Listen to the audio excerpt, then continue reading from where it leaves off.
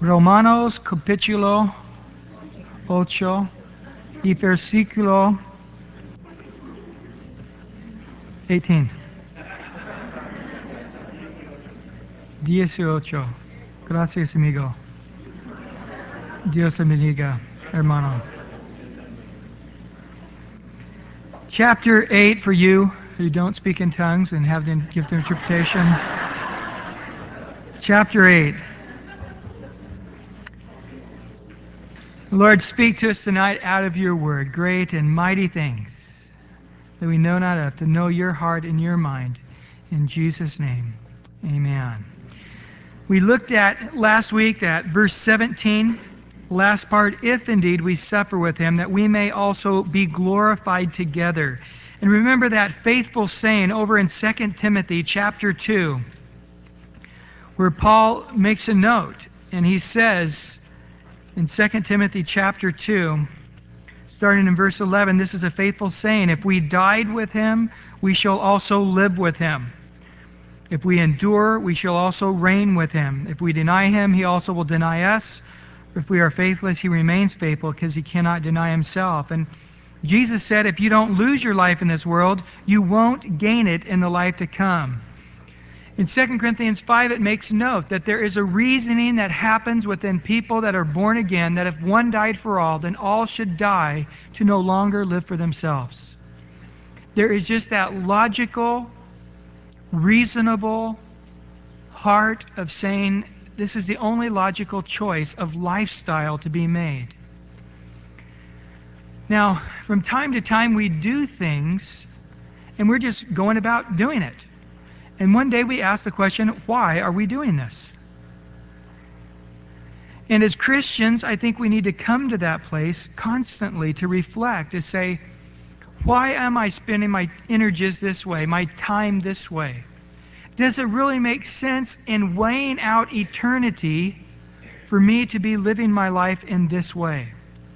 And that is definitely a work of the Holy Spirit. Maybe we're spending a lot of energy on something that's futile. Does it really matter in the long run? Is this really the way I'm supposed to be spending my time and energy? Is this what God wants, or is this something that was passed down by my parents? Is this just something a friend of mine got me into, and I've been doing it for the last 20 years? Why? I met a man years ago. His wife divorced him. His kids won't talk to him. But he bought this house. It's about 5,000 square feet, and everywhere he had these trains going. Knocked holes in all the walls, you know. Through the entire house was a miniature train set. I think it took like a half an hour to go all the way around the track and come back to the first point. Incredible, elaborate, just tens of thousands, maybe over $100,000 in tracks and little people and all of this. And you know, the guy just loves to bring people over. It just sort of blows their mind, you know. But the question is, why? You know, you got all these little plastic guys standing there with pails and, you know, firemen, and it's like, okay, now what? Well, you just keep adding to it, you know, and at some point you tear it down, you rebuild a section, and it's just hours and money. I mean, it was just craziness. And there has to be some degree of that in all our lives. Maybe not to that extreme, but things that we have to say, hold it. Is this the way we're to be living? And the Lord makes it clear that if you've reasoned correctly, then you understand there is a life that you're living that if you were only living on earth, it would be stupid. Paul says that in 1 Corinthians 15. He makes it very clear. If we are Christians living the Christian life and there is no eternal life, he says, we of all people have lived in vain. If there is no eternal life, he says in 1 Corinthians 15, let us go eat, drink, and be merry, for tomorrow we die. So the Christian lifestyle is lived in such a way that the dividends are not here on earth. Now, no doubt there are wonderful built-in blessings of just living the Christian life. There's an intimacy and relationship. There's a joy in the Lord. There's a peace from knowing Christ and knowing that we're saved from our sin and the guilt of the sin. So I'm not saying that it doesn't pay to serve Jesus. It definitely pays to serve Jesus. But I'm saying from a human standpoint, looking at our lifestyle, we are not winning at the humanistic game. Trying to get ahead in the corporate game, trying to amass more wealth, trying to make our life more comfortable here by money and prestige and the cushier job and whatever it takes.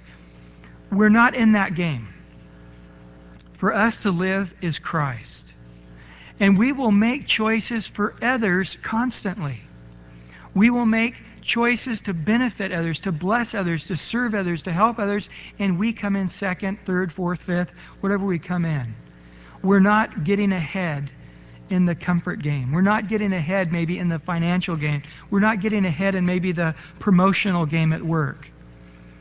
But we are being daily a witness. We're daily being a blessing. We're daily being a servant. We're daily, because of our character, we're gentle and lowly of heart, because we have love and joy and peace and patience and kindness and goodness and self-control. We are a blessing. We're a salt. We're a light of the world. And so it benefits us because we know that we're spreading spiritual knowledge as well, hopefully, as eternal values on everybody we're around. But far as just a non-Christian looking at our lifestyle, he would say, you're making dumb choices. If you were, not so honest, you would be promoted. If you were a little more dishonest, a little more sneaky, you would do better at this salesman stuff. Don't be so honest with your clients. Just tell them what they want to hear, get the sale, get them to sign on the dotted line and push it through. I know one gal who worked for a major bank here in town, and her boss said, here's a book, Xerox it, and we're going to use it for our training seminar, and about 50 employees. And it says right on there, you cannot duplicate. And she said to her boss, right here, we just got to go buy 50 books. And he goes, no, I'll never get that through. It's real expensive. They're asking way too much for it. Just Xerox it. And she said, I can't do it. It's dishonest. It's illegal. It's unethical. I cannot do it. And he basically took it, gave it to another person to do it, and within 3 or 4 months she was demoted. The person who had just been hired years after was pushed ahead of her, and the person that came in had no problem doing the unethical things that he was wanting her to do. She lost out here on earth. From God's point of view, it was a test. It was a test for greater glory, greater blessings, and she passed the test in flying colors. Now, if you weigh that out in a matter of 3 or 5 years, it didn't pay. It wasn't worth it.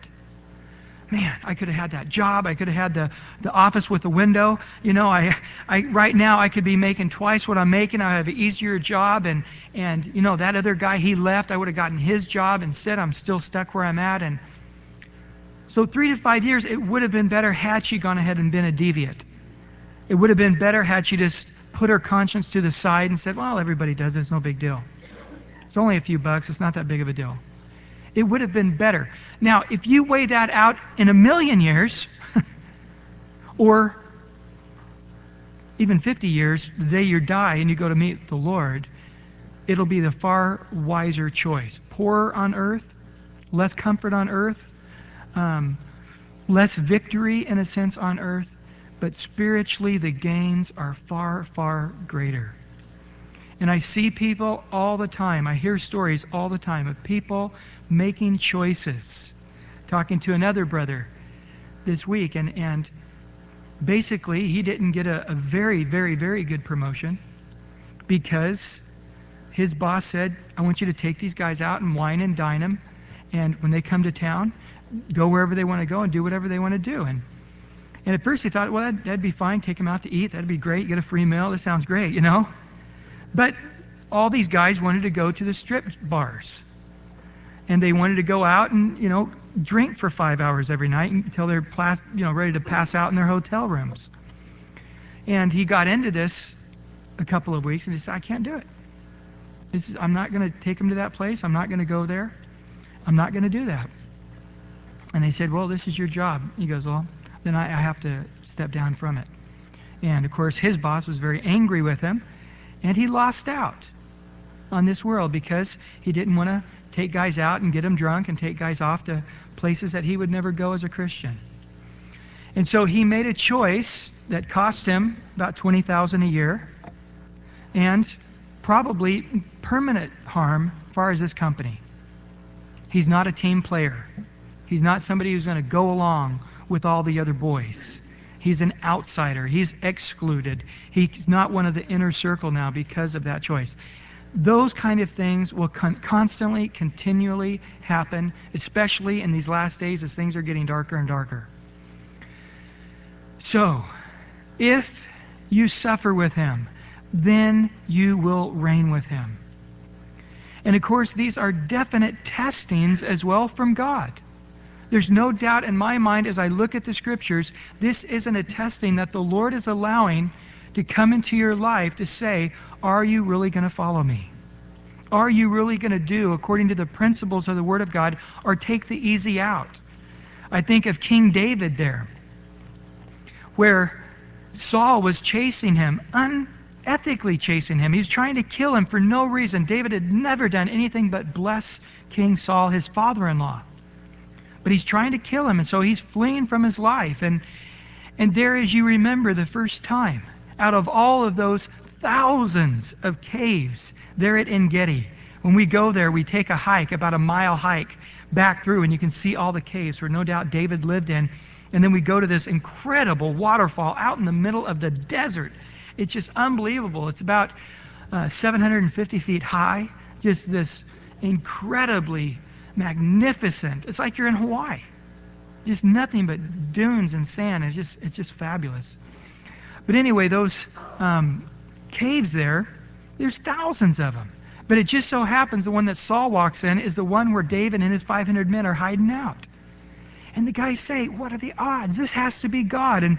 And there's Saul going to the bathroom. David leans over and cuts a little corner off the garment, and then he's grieved over it. But all the guys are saying, let's kill him, this is the Lord. And had David walked out of there with Saul's head, nobody would have questioned it. Saul's own kids were for David. Jonathan, his daughter they had married, Micah, was for David. The soldiers were for David. Remember, Saul definitely should have went out and fought against Goliath, but instead, Saul let this little tiny shepherd boy go out. Here's Saul with armor. He's the biggest, the tallest, the strongest. He has a spear. He has a sword. The other Israelites didn't have metal. He had metal. So metal for metal, experience for experience, height for height. It was obvious Saul was the one to go to battle. So these men, no doubt, lost a tremendous amount of respect from Saul. The people, the country as a whole loved David. Saul killed his thousands. David killed his tens of thousands. He was a greater national hero than their King Saul. But David didn't. Time went by, and there David comes down into the very camp of another situation, years later, into the camp of Saul. And there, as him and Abishai are stumbling around, they realize everybody's in a supernatural sleep. And there, David and his men are talking over King Saul. And he says, just let me take the spear, one thrust. He won't feel it. He won't wake up out of his sleep. David, wake up. Can't you see this is God? People don't just fall asleep like this. Everybody's in a deep, deep sleep from the Lord. And David said, I won't touch him. When Saul comes out that second time, and David says, look, here's your spear and here's your water bottle. Whoever's telling you that I'm out to hurt you, they're lying to you. And Saul says, I know now that you will be king after me. And I also know that you are a great man and you will do great things because of what you've done today. It was clearly a testing from the Lord, whether or not he would submit unto God and to his time. Now, let me tell you what that spelled out to David. That spelled out 15 years of fleeing for his life. A choice that could have been over cost him 15 years of comfort and ease by just immediately going and being king immediately. Instead, it was 15 years of waiting on the Lord. Also, when he came back after those 15 years, there was another 7.5 years of civil war, where he only ruled over the tribe of Judah and Benjamin. And it wasn't until 7.5 years later that David finally took over as king over all of Israel. 22.5 years detour waiting on the Lord. Let me tell you, we can make things easier for ourselves if we lean on our own understanding. But we will not grow in character. And we will not be obeying the Lord and being as pleasing unto the Lord. And in the long run, million of years waiting, looking at not the 20-year plan, but looking at the 20 million year plan, we'll be ever so glad that we took that, as Robert Frost said, there's two roads in the woods, one less traveled by, the other one well paved. I'll choose the one less traveled by. Well, the road of denying yourself, taking up a cross, and following Jesus is the less traveled road. So if we are willing, then we will also be glorified together. We'll reign with him. And in verse 18, for I consider that the sufferings of this present time are not worthy to be compared with the glory which shall be revealed in us. We talked about that last week. And in verse 19, for the earnest expectation of the creation eagerly waits for the revealing of the sons of God. For the creation was subject in a futility, not willingly, but because of him who subjected it in hope. Because the creation itself also will be delivered from the bondage of corruption into the glorious liberty of the children of God. For we know that the whole creation groans, labors with birth pangs together until now. And not only they, but we also who have the first fruits of the Spirit, even we ourselves, groan within ourselves, eagerly waiting for the adoption of the redemption of our body. In verse 24, for we're saved in this hope, but the hope that is seen is not hope. For why does one still hope for what he sees? But if we hope for what we do not see, then we eagerly wait for it with perseverance. So first of all, we need to understand that God is making it abundantly clear to us that we are in a fallen world.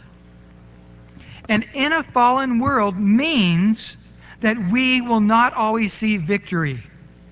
And if you want to do things God's way in a fallen world, you will see less victory than more victory.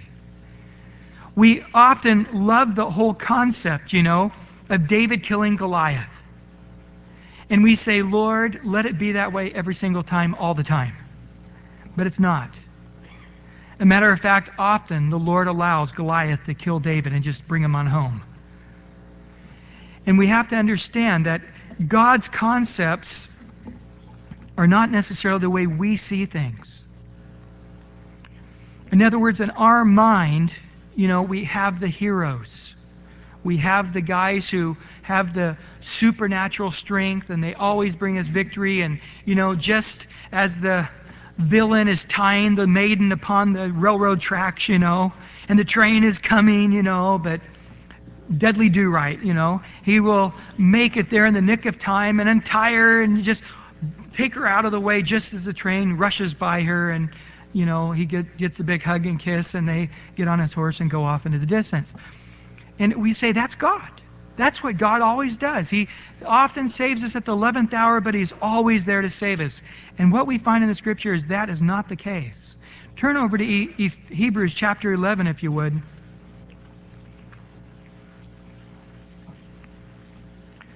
Paul first paints the scene that we love and know very well.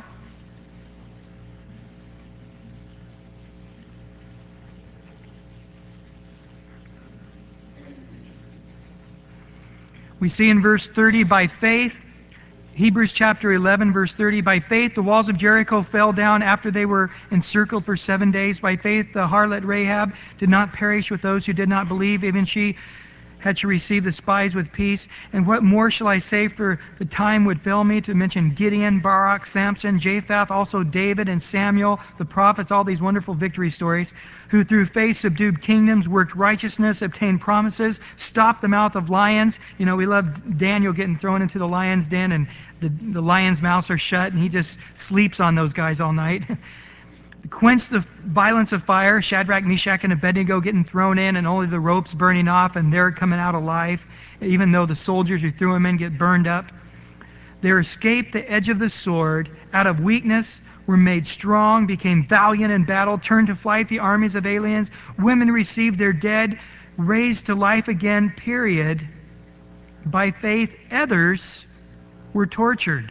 They were thrown into the fiery furnace and burned up. They were thrown into the lion's den and were ate, not accepting deliverance that they might obtain a better resurrection. Still others had trial of mocking, of scourgings, yes, and of chains and imprisonments. They were stoned, they were sawn in two, they were tempted, they were slain with the sword. Notice now, there in verse 37, and compare it with verse 34. They escaped the edge of the sword in verse 34, and in verse 37 it says, and they were slain with the sword. Notice how it can go either way. They wandered about in sheepskin and goatskins, destitute, afflicted, tormented, of whom the world was not worthy. They wandered in deserts and mountains and dens and caves of the earth, not very comfortable. And all of these, having obtained a good testimony through faith, did not receive the promise. Listen to this, folks. They did not receive the promise. God having provided something better for us, that they should not be made perfect apart from us. On this earth, they did not get their victory. Did they get victory? Absolutely. Ask any believer who dies 1 second after he's dead. Are you bummed? Oh, yeah, I'm totally bummed, I'm in heaven with the Lord, for all of eternity. Yeah, this is a real bummer. I don't think so. So again, we have to remember, though, on earth, it looks like defeat. On earth, it looks like there's no victory. Oh, why didn't God just, blow out the fire? He can, and he has. We know the Apostle John, they tried to boil him in oil, and he wouldn't boil, tradition has it. And that's why they put him on the island of Patmos. Daniel was saved out of the lion's den. But how many tens of thousands of Christians, if not hundreds of thousands of Christians, were devoured by the lions and the wolves, as you read the Fox's Book of Martyrs? Incredible torment and torture, being starved to death. Christians that they would put a cage with a rat in the cage, and they would tie it to their body, the cage. They'd tie the cage to the body with the door open to the Christian's stomach. And they would say, you have time to denounce Christ. If you'll denounce Christ, we'll take it away. And of course, the rat would get hungry and just start digging a hole right through the Christian, eating up his stomach. Incredible persecutions. Ripping them, tying them to horses and ripping their body apart. If you ever read Fox's Book of Martyrs, it's unbelievable the way Christians were tortured and died in horrendous ways. And so we know that there's sufferings. Jesus in John 15, turn there if you would. There in verse 18. John chapter 15, verse 18. If the world hates you, you know that it hated me before it hated you. If you were of the world would love its own. Yet because you were not of the world, but I chose you out of the world, therefore the world hates you. Remember the word that I said to you, a servant is not greater than his master. If they persecuted me, they will also persecute you. If they kept my word, then they'll keep yours also. But if all these things they will do to you for my name's sake, because they do not know him who sent me. And let me just ask you this. Did Jesus look victorious in his death? But he was victorious in his resurrection, but only 500 people were there to see it. And now we know it by faith, and we also know it historically. There couldn't be any other way Jesus came out of the grave. But nevertheless, it wasn't a victorious thing. And so the world looking on, they didn't see this victorious death of Christ. And look in chapter 16, verse 1, however. These things I've spoken to you, what? That you should not be made to stumble. They will put you out of the synagogues. Did they do that to Apostle Paul? They sure did. Yes, the time is coming that whoever kills you will think that he offers God service. They think they're pleasing the Lord by killing you. And these things they will do to you because they have not known the Father nor me. But these things I have told you, that when the time comes you may remember that I have told you of them. And these things I did not say to you at the beginning because I was with you. So he's saying, I'm going away from you, and let me tell you, it's not going to always look victorious. They are going to look like they're winning, but they're not. David had this same struggle over in Psalm 73. Turn over there if you would. Just looking at naturally in the world. Notice there the first 24 verses. Look at verse 1. Actually, this is written by Asaph, David's worship leader. And he says, truly God is good to Israel, to such as are pure in heart. But as for me, my feet almost stumbled. My steps nearly slipped. He almost walked away from God in disgust. For I was envious of the boastful or the foolish when I saw the prosperity of the wicked. For there are no pangs in their death, but their strength is firm. Talking about the wicked. They are not in trouble as other men, nor are they plagued like other men. Therefore pride serves as their necklace. Violence covers them like garment. Their eyes bulge with abundance. They have more than heart could wish. They scoff and speak wickedly concerning oppression. They speak loftily. They set their mouth against heaven, and their tongue walks through the earth. Therefore his people return here, and the waters of a full cup are drained by them. They say, how does God know? And is there knowledge in the Most High? Behold, these are the ungodly who always are at ease. They increase in riches. Surely I've cleansed my heart in vain. I wash my hands in innocence. I've been serving the Lord, and it's stupid. I shouldn't have been serving God. I should have been more worldly wise instead of doing things the way God would have me do them. And in verse 14, for all day long I have been plagued. I chastened every morning. If I had said, I will speak thus, behold, I would have been untrue to the generation of your children. When I thought how to understand this, it was too painful for me. So he says, I was told as a child to serve God, to do things God's way, always do things the Lord's way. And then I grew up and I realized there's guys that are fully mocking God, fully not serving the Lord, and it seems to pay. I'm doing God's will and it's not paying. They're in total disobedience and it pays to just live a humanistic, disobedient, ungodly life. And that's what I observed. And I tried to figure this out. And it was just too painful for me because I had to draw the conclusion serving God doesn't pay, and there is no God, and He doesn't care, and He's not doing anything about the wicked being wicked, and He's not helping the righteous for being righteous. And so when I came to that conclusion, it was just too painful for me to continue, because to give up God and to go live this worldly life, but I've already spent so much of my life serving God, I shouldn't have been. It was stupid of me. But then in verse 17, until I went into the sanctuary of God, then I understood their end. Surely you set them in a slippery place as you cast them down to destruction. Oh, how they are brought to desolation as in a moment. They are utterly consumed with terrors. As a dream when one awakes, so Lord, when you awake, you will despise their image. Verse 21, thus my heart was grieved, and I was vexed in my mind. I was so foolish and ignorant. I was like a beast before you. Nevertheless, I am continually with you. You hold me by your right hand. You will guide me with your counsel, and afterwards receive me to glory. Whom have I in heaven but you? And there is none upon earth that I desire beside you. My flesh and my heart fell, but God is the strength of my heart and my portion forever. For indeed those who are far from you will perish. You have destroyed all those who desert you for harlotry. But it is good for me to draw near to God. I put my trust in the Lord God, that I may declare all your works. In short, he's saying this. When I was like an animal and just looking what was on earth, it doesn't pay to serve God. But then I went into the sanctuary and I saw God and I saw things from an eternal perspective, and I just felt totally grieved that I ever had those other thoughts of saying it doesn't serve it doesn't pay to serve the Lord. It absolutely pays. Now, we can remember being little kids. And we remember turning 8 years old or 9 years old thinking, wow, somebody 30 years old, man, they're so old. They're ancient, And we couldn't even conceive being 30 years old. And then we got into our teen years. And we thought, man, did life go by quick? And then all of a sudden we're 18 or 20 and we thought we'd never be driving, and now we're tired of driving.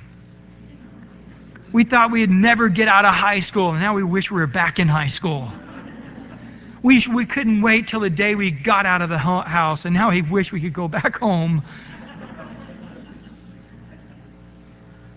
And then all of a sudden, you wake up one day and your kids are going off to college.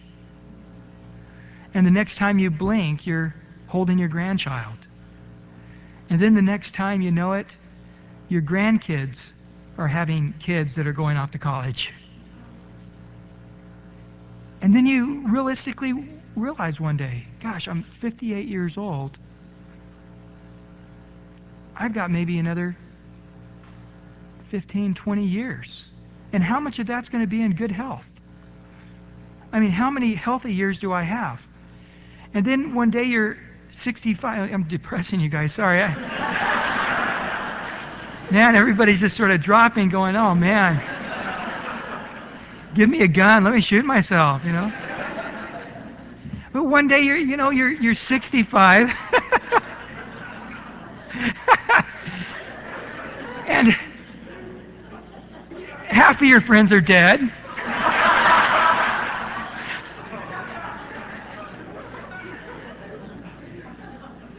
The others have had a procedure.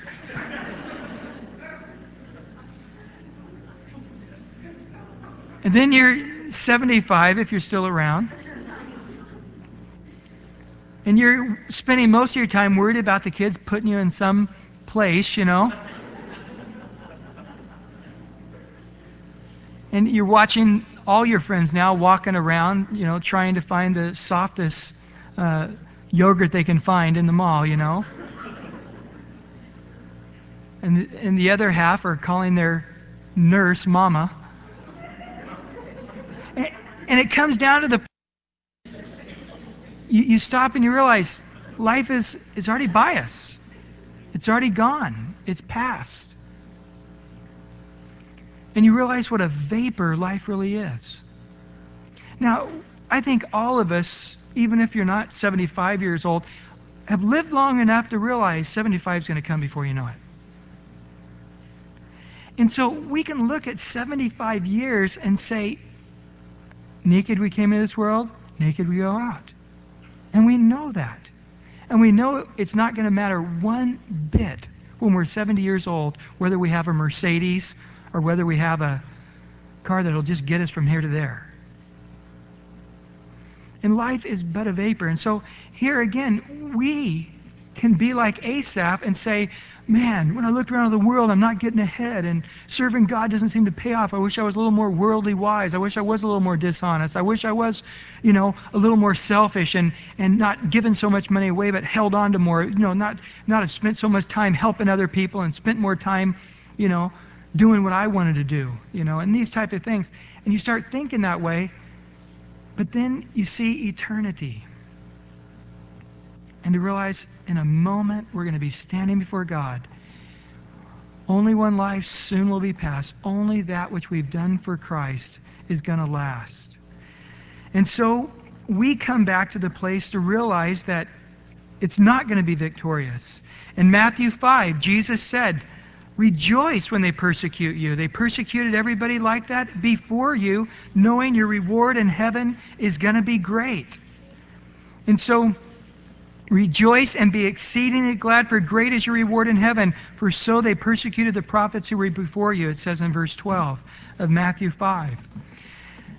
And so we come to that place to realize, yes, I understand to live on this life is not to necessarily live a quote-unquote victorious life. I understand to the world around me, I may not get ahead. Now, God makes the rich and God makes the poor. God could very well make you rich. Now, to me, that's just a greater testing, because now it's that much harder to keep your eyes on the Lord. Jesus said the rich getting to heaven's like a camel getting through the eye of a needle, because the security of riches are just so incredible. The comforts that riches can bring you are opposite of faith and trusting in the Lord, because I don't need to trust in the Lord. It's hard when you got thousands of dollars in the bank and you sit down at a meal that costs you $15 to really be thankful. Because it's like, I could eat out every night the rest of my life and I can afford it. Or, to spend $15 is like nothing to me. And to be thankful for it, there's not that deep thankfulness. But when you realize you've got another week until the paycheck, and might be your really last good meal, and then outside it's beans and tortillas, and the last can of Spam is still in the shelf, and you don't like Spam, and you're wondering how you're going to make it the last 4 days before the next paycheck, you're thankful. And there's a deep thankfulness, and there's a deep faith and appreciation of going, Lord, you're so incredible. And so turning back to Romans, for us who are walking by faith, we are being persecuted. To those who are truly living a godly life, you are not friends with the world. The world loves its own. You're not the best pal down at the workplace. And in verse 19 it says this earnest expectation, this anxious, the word literally anxious expectation of creation eagerly waits for the revealing of the sons of God. And so we cannot wait until we see it's all worthwhile. Once it's all worthwhile, we know it. That would almost help. Like Paul, if we could be translated into heaven to see what's coming and then to come back and to say, okay, I know what I know. So now we're in faith. We're unlike Thomas, we can't see. We just have to believe. And we can see the pictures painted in the book of Revelation and in the prophets of the glorious kingdom to come. There we see the 10,000s of saints singing before the Lord, rejoicing before Him. We see that tree of life. We see the prism city where it's just crystals with all multicolored prisms. There's the sun there as Christ Himself. There's a sea before the throne of God. The cherubim and seraphim singing, holy, holy, holy is around Him. No pain, no suffering, no sorrow. We can see these glorious things to come, and we're just like, wow. Man, I can't wait for that day. But there's this expectation just to be in our brand new bodies. The word revealing there in verse 19 is the same word revelation or apocalypsis, the unveiling of the sons of God. Now, creation, by the way, has been subjected in futility. Remember back in Genesis 3, He says, cursed is the ground because of you. And because of that, it put all of earth into a spiral downhill. Right now, currently, every single day, 6 plant and animal species go extinct.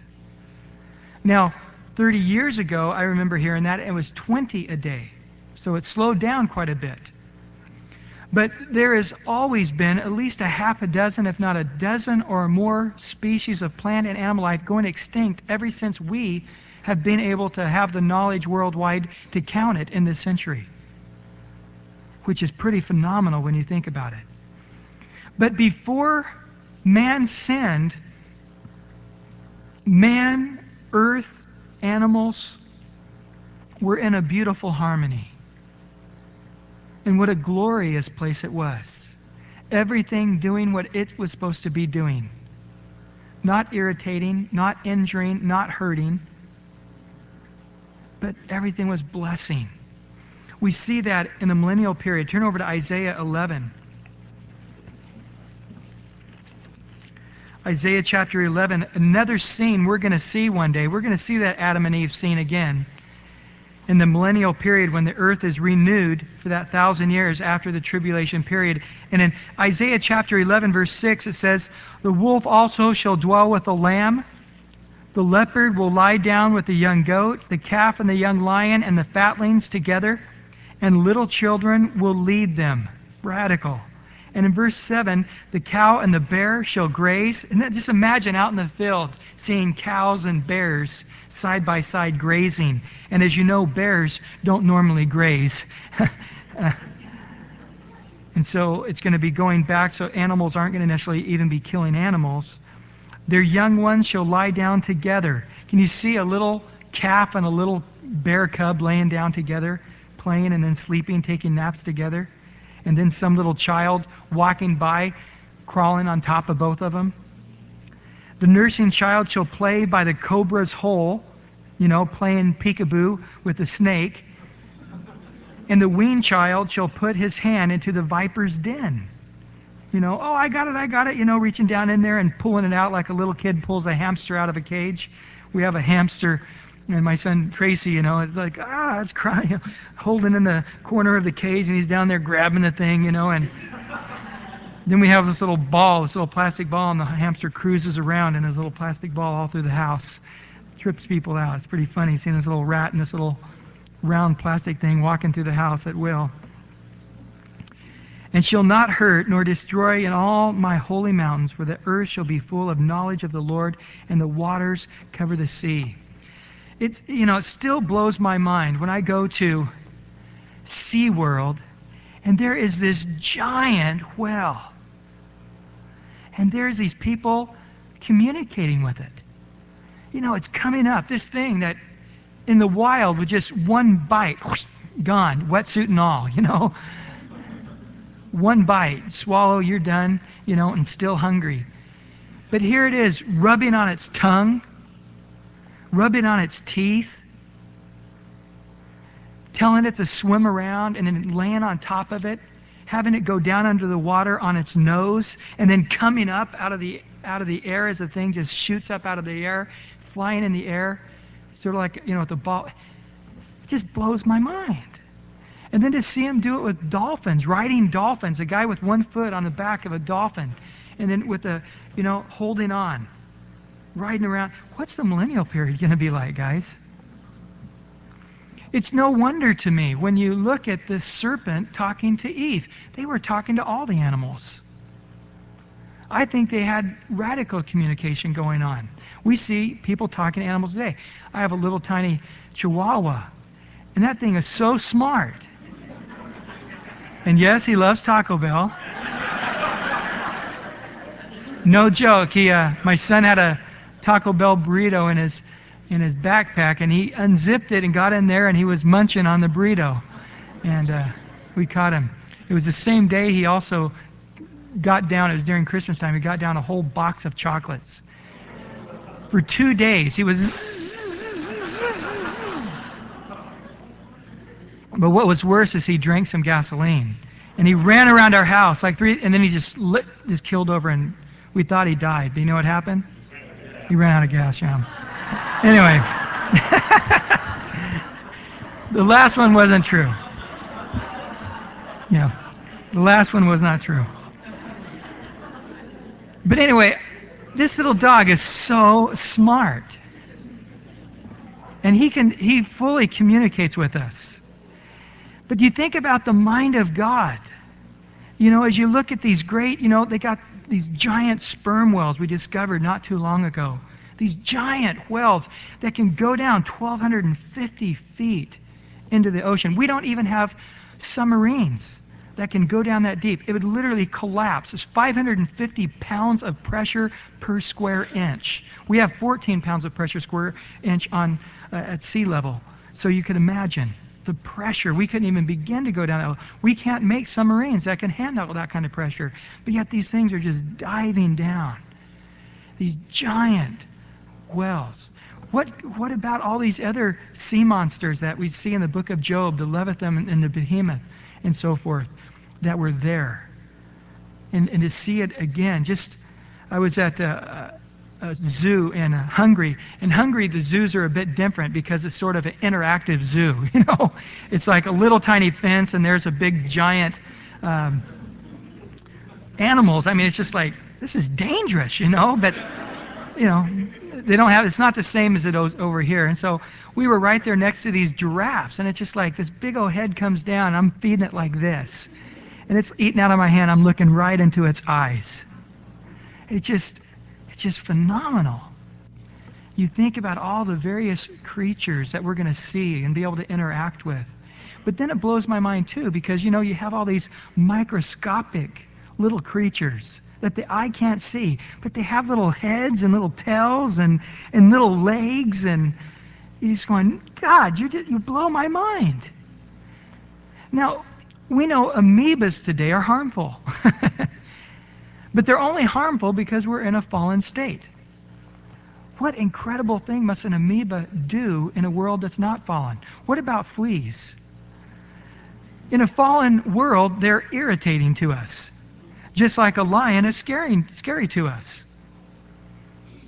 But in a world that's not fallen anymore, what kind of benefit do these fleas have?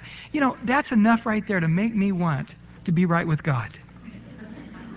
Just to find out about ticks and fleas and, you know, what's going on, God? When you made these things, what did you design these things for? And right now, the creation it's in futility.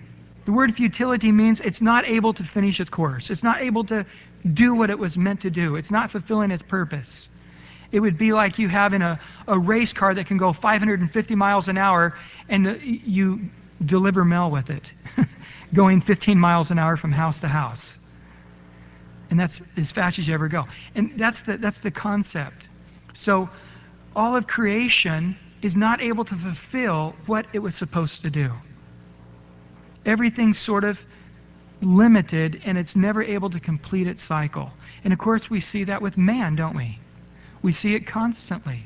As soon as people experience enough life, have enough information, can really now do their job adequately in an incredible way. You know, they're 70 years old. They're finally, the wisdom there, the experience is there, and then their health starts to fail. And you're going, man, at the time they could really run a country well. At the time they could really run this company well. At the time they could really start digging in and accomplishing a lot. Now their memory is fading and their health is fading and they're not able to do as much. And so we see that even with man, the futility of it. But creation is filling the groanings. Now, I might add that we're not in the New Age movement here, and the earth is not our mother, and trees aren't our brother and sister that we need to hug, and all of earth was created for man. Trees were made to cut down to make houses. It's not a living being that's trying to talk to me if I'll just listen, you know. And earthquakes aren't because it's upset because I have too much pollution coming out of my car. It's all a part of the flood and the tectonic plates that have now in the movement of the earth. The Bible talks about the year that the earth shifted and moved, and that movement's still going on. The Bible would never say it stopped. As a matter of fact, it's clear in the Hebrew that that's the year it started. And we see that the earth is still moving today. And the Bible said it would. And so, again, the earth is groaning. That doesn't mean earthquakes and tornadoes and famines and these kind of things. But there is a understanding that it's not completing its mission. And it knows that it can. And it also knows that there'll be a time when it'll happen again. The creation itself also will be delivered from the bondage of corruption. Now, we as human beings are the only ones created with body, soul, and spirit. We alone are eternal. But much of creation has a soul. A soul is our will. A soul is our thought processes. Our soul is our emotions. The soul is also where we are grieved when we say something wrong or do something wrong. And you see this within animals. If an animal does something wrong, it's grieved. My nephew was bit by a big bull mastiff when he was 5. He went to get the bone and hand it to the dog, and the dog just sort of took over its wild side and growled and ripped my nephew's cheek open. And that dog never did touch that bone again, fresh bone. But that dog grieved for 3 days, just laid in the bushes and moaned. Wouldn't drink, wouldn't eat, just moaned. My great-grandfather had a little dog, and it had been with him about 5 years. And my grandfather died. That dog never ate or drank anything else and died 2 weeks later. Just missed him so much. So animals have souls. They can be rebellious or they can be obedient. They can feel joy. They can feel happiness. They can feel sorrow. And so much of the animal kingdom senses that it's smarter than we're able to communicate with, It senses that it has more of a purpose. We hear all the time of dolphins saving people, killing sharks, and dragging people to shore. We've seen countless stories of dogs throwing itself in the front of danger and saving the life of its master or its master's kids. You see these various stories. So they have a soul, they have a will, and what beautiful creatures they are with a body and a soul. That doesn't mean they're spirit. And it's again what the New Age movement is saying. They are spirit like us. And much of the New Age movement says actually it's a spirit of somebody who died before that's now living in them. And no, one spirit, one life, then you stand before God. There isn't reincarnation that goes on. There's nothing to prove it. The Bible definitely says nothing about that. The Bible says it's appointed to live once and then to stand in judgment.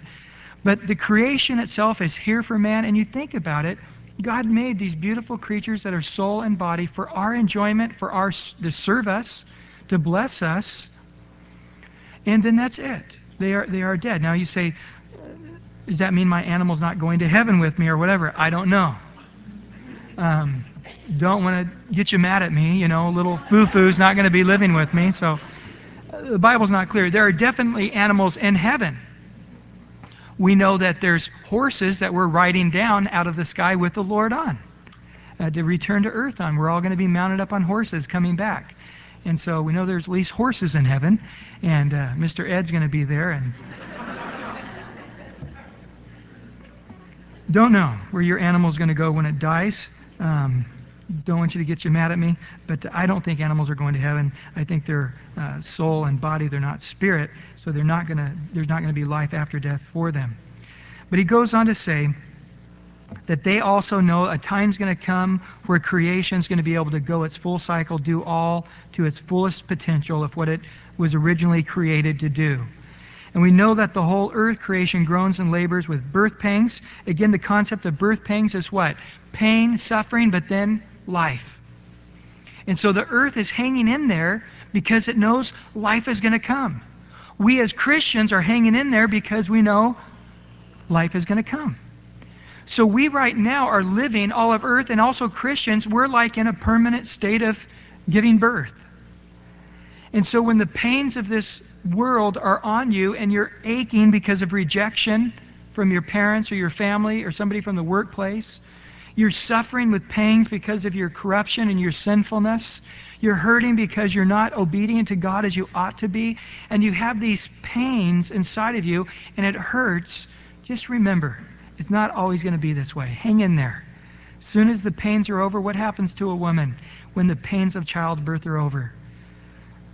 There's a sense of, they don't remember the intensity of it because they're ready to have another kid.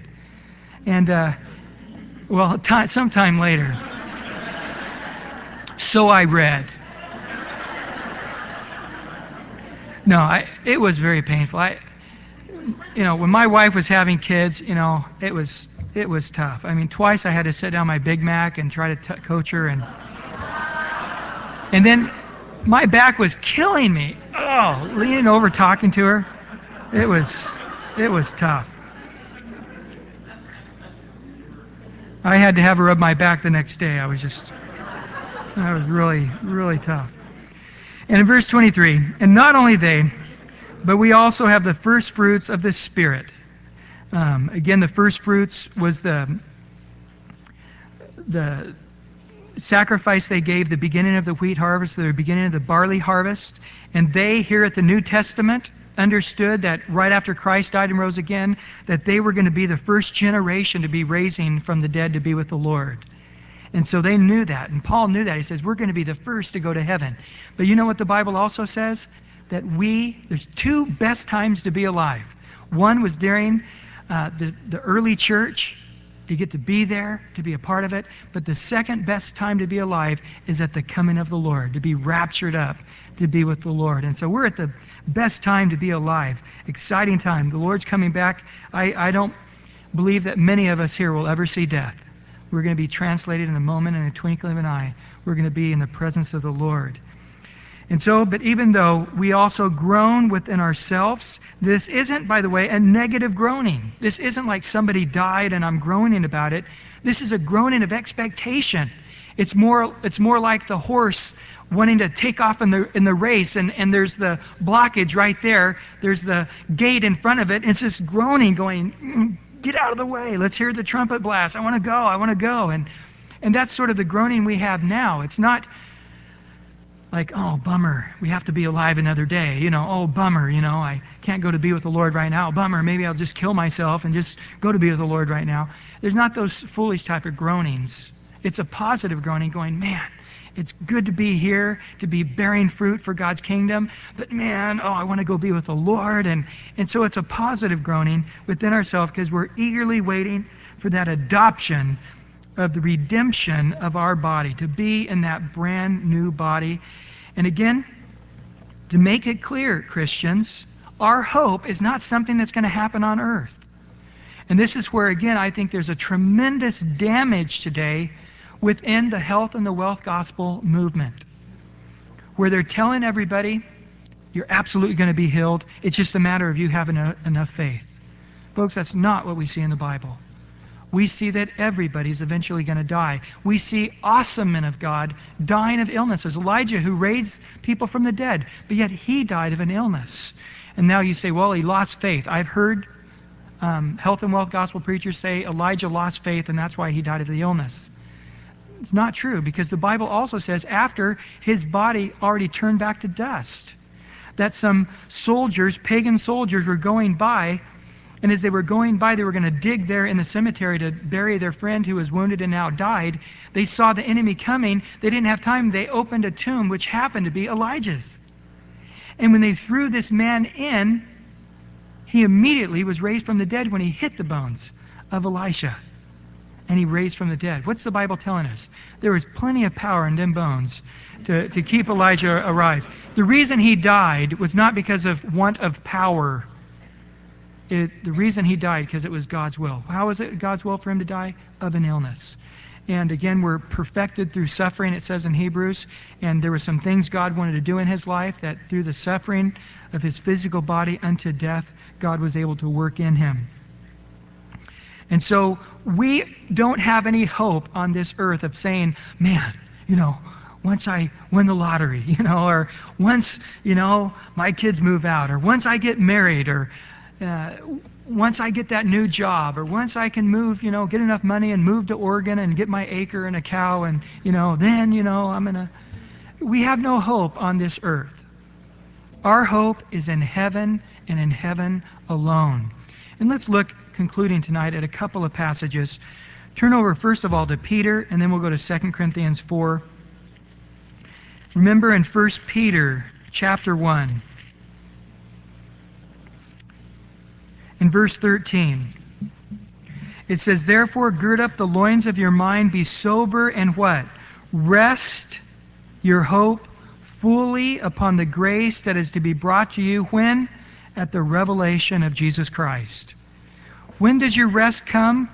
When is your hope fully going to be known? When is it all going to come? When we see Jesus Christ face to face. Until then, we are going to experience with all of creation, like the race car that can go 550 miles an hour, and we're going 15 miles an hour delivering mail. We're always going to feel like we're always limited, that the expectation of what we desire to happen, to live holy, to be pure, to do all of the things we want to accomplish and do. It's not going to happen on this earth. The fulfillment is when we're face to face with the Lord. And then finally tonight in 2 Corinthians chapter 4, in verse 16. Therefore we do not lose heart, even though our outward man is perishing, yet the inward man is being renewed day by day.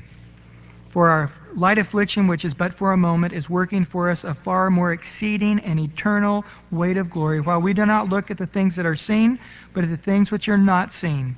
For the things which are seen are temporary, but the things which are not seen are eternal. For we know that if our earthly house, this tent, is destroyed, we have a building from God, a house not made with hands, eternal in the heavens. For in this we groan, earnestly desire to be clothed with our habitation which is from heaven. But if indeed, having been clothed, we shall not be found naked.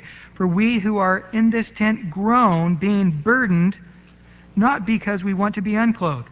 So our burden is not bummed out at this earth. I'm tired of fighting the sin. I'm tired of fighting with non-Christians. I'm tired. No, God gives us grace to live on this earth. God gives us strength to live in an ungodly, perverse generation. And we should never say, man, I can't wait till I get out of here. That should not be our saying. The Bible says in everything give thanks, that we're to rejoice in the Lord always, and again I say rejoice. And we should always be saying, Lord, give me another day to witness to at least one more person. Don't take me home yet, Lord. I want to lead at least one more person to you. God, let me live another day. I want to lead at least another 500 people to you before I die. Lord, please let me be more fruitful. And so our hope is to stay on this earth, to be more used of God. But yet at the same time, we also want to get out of the sufferings of this world and further clothe that mortality may be swallowed up by life. Now, he who has prepared us for this very thing is God, who also has given us of his Spirit as a guarantee. So if some of you have a fear of death, all I say to you is you're normal. We are born into this world with the understanding our body should live for eternity. And we have that sense. And so if I were to grab your head and dunk you under the pool right now, and you just let me drown you, there's something wrong. Because we fight it. We naturally fight it. Our natural ability God gave us is to stay alive as long as we can stay alive. And so to say that Christians are all people who just want to die and go to heaven, that's not true. We don't want to die. We want to go to heaven, but we don't want to die, and we don't want anybody else to die. We want people to know Christ and to live forever. But when we are at that point to go to be with the Lord, God's Holy Spirit will walk us hand by hand. He'll walk us into eternity. And many of you have seen people who know the Lord take that step through the curtain to the other side. And it's a glorious victory. It really is. And we're sad because we miss them and we want to be with them. But we also have a sense of rejoicing that their suffering is gone. And now they're to be with the Lord. And so if you're afraid of death, you don't have to be. Corrie ten Boom asked her dad. She said, I'm afraid to die. And you know, what's it going to be like? How am I going to know? Am I going to be ready? And she said, he said to her, Corrie, when we go on the train and we're going to go to another town, when do I give you the ticket? And she says, right before we step on the train. And he says, so with God. He'll grab your hand in a very unique and a special way, just as you're going to die. And he'll be there with a very special way. And I've seen Christians, and some of you have too, who it's a beautiful experience when they're going home to be with the Lord. God has grabbed a hold of their hand in a very special way. But until then, we can say, oh, to be with the Lord far better. But now we love life. We want to stay alive because we want to bear fruit for God and to lead many, many more unto Christ. And may God make us that kind of witness. Let me pray about that now as we close. Lord, we ask that you would stir us up to love and good works. And Lord, you would prepare us to be greater witnesses, greater blessings in this life. Lord, we desire to be more of a witness. God, put words in our mouth to speak to people in our neighborhood. Open doors to talk to people about you at work. Lord, help us on the campus and help us in the gas station and in the grocery stores that we would never, ever leave one opportunity undone. Lord, help us now, whether it's with tracts or with just a special word. Lord, help us to live as if this were the last day of our life, delivered completely for your service. Be glorified. In Jesus' name, amen. God bless you all.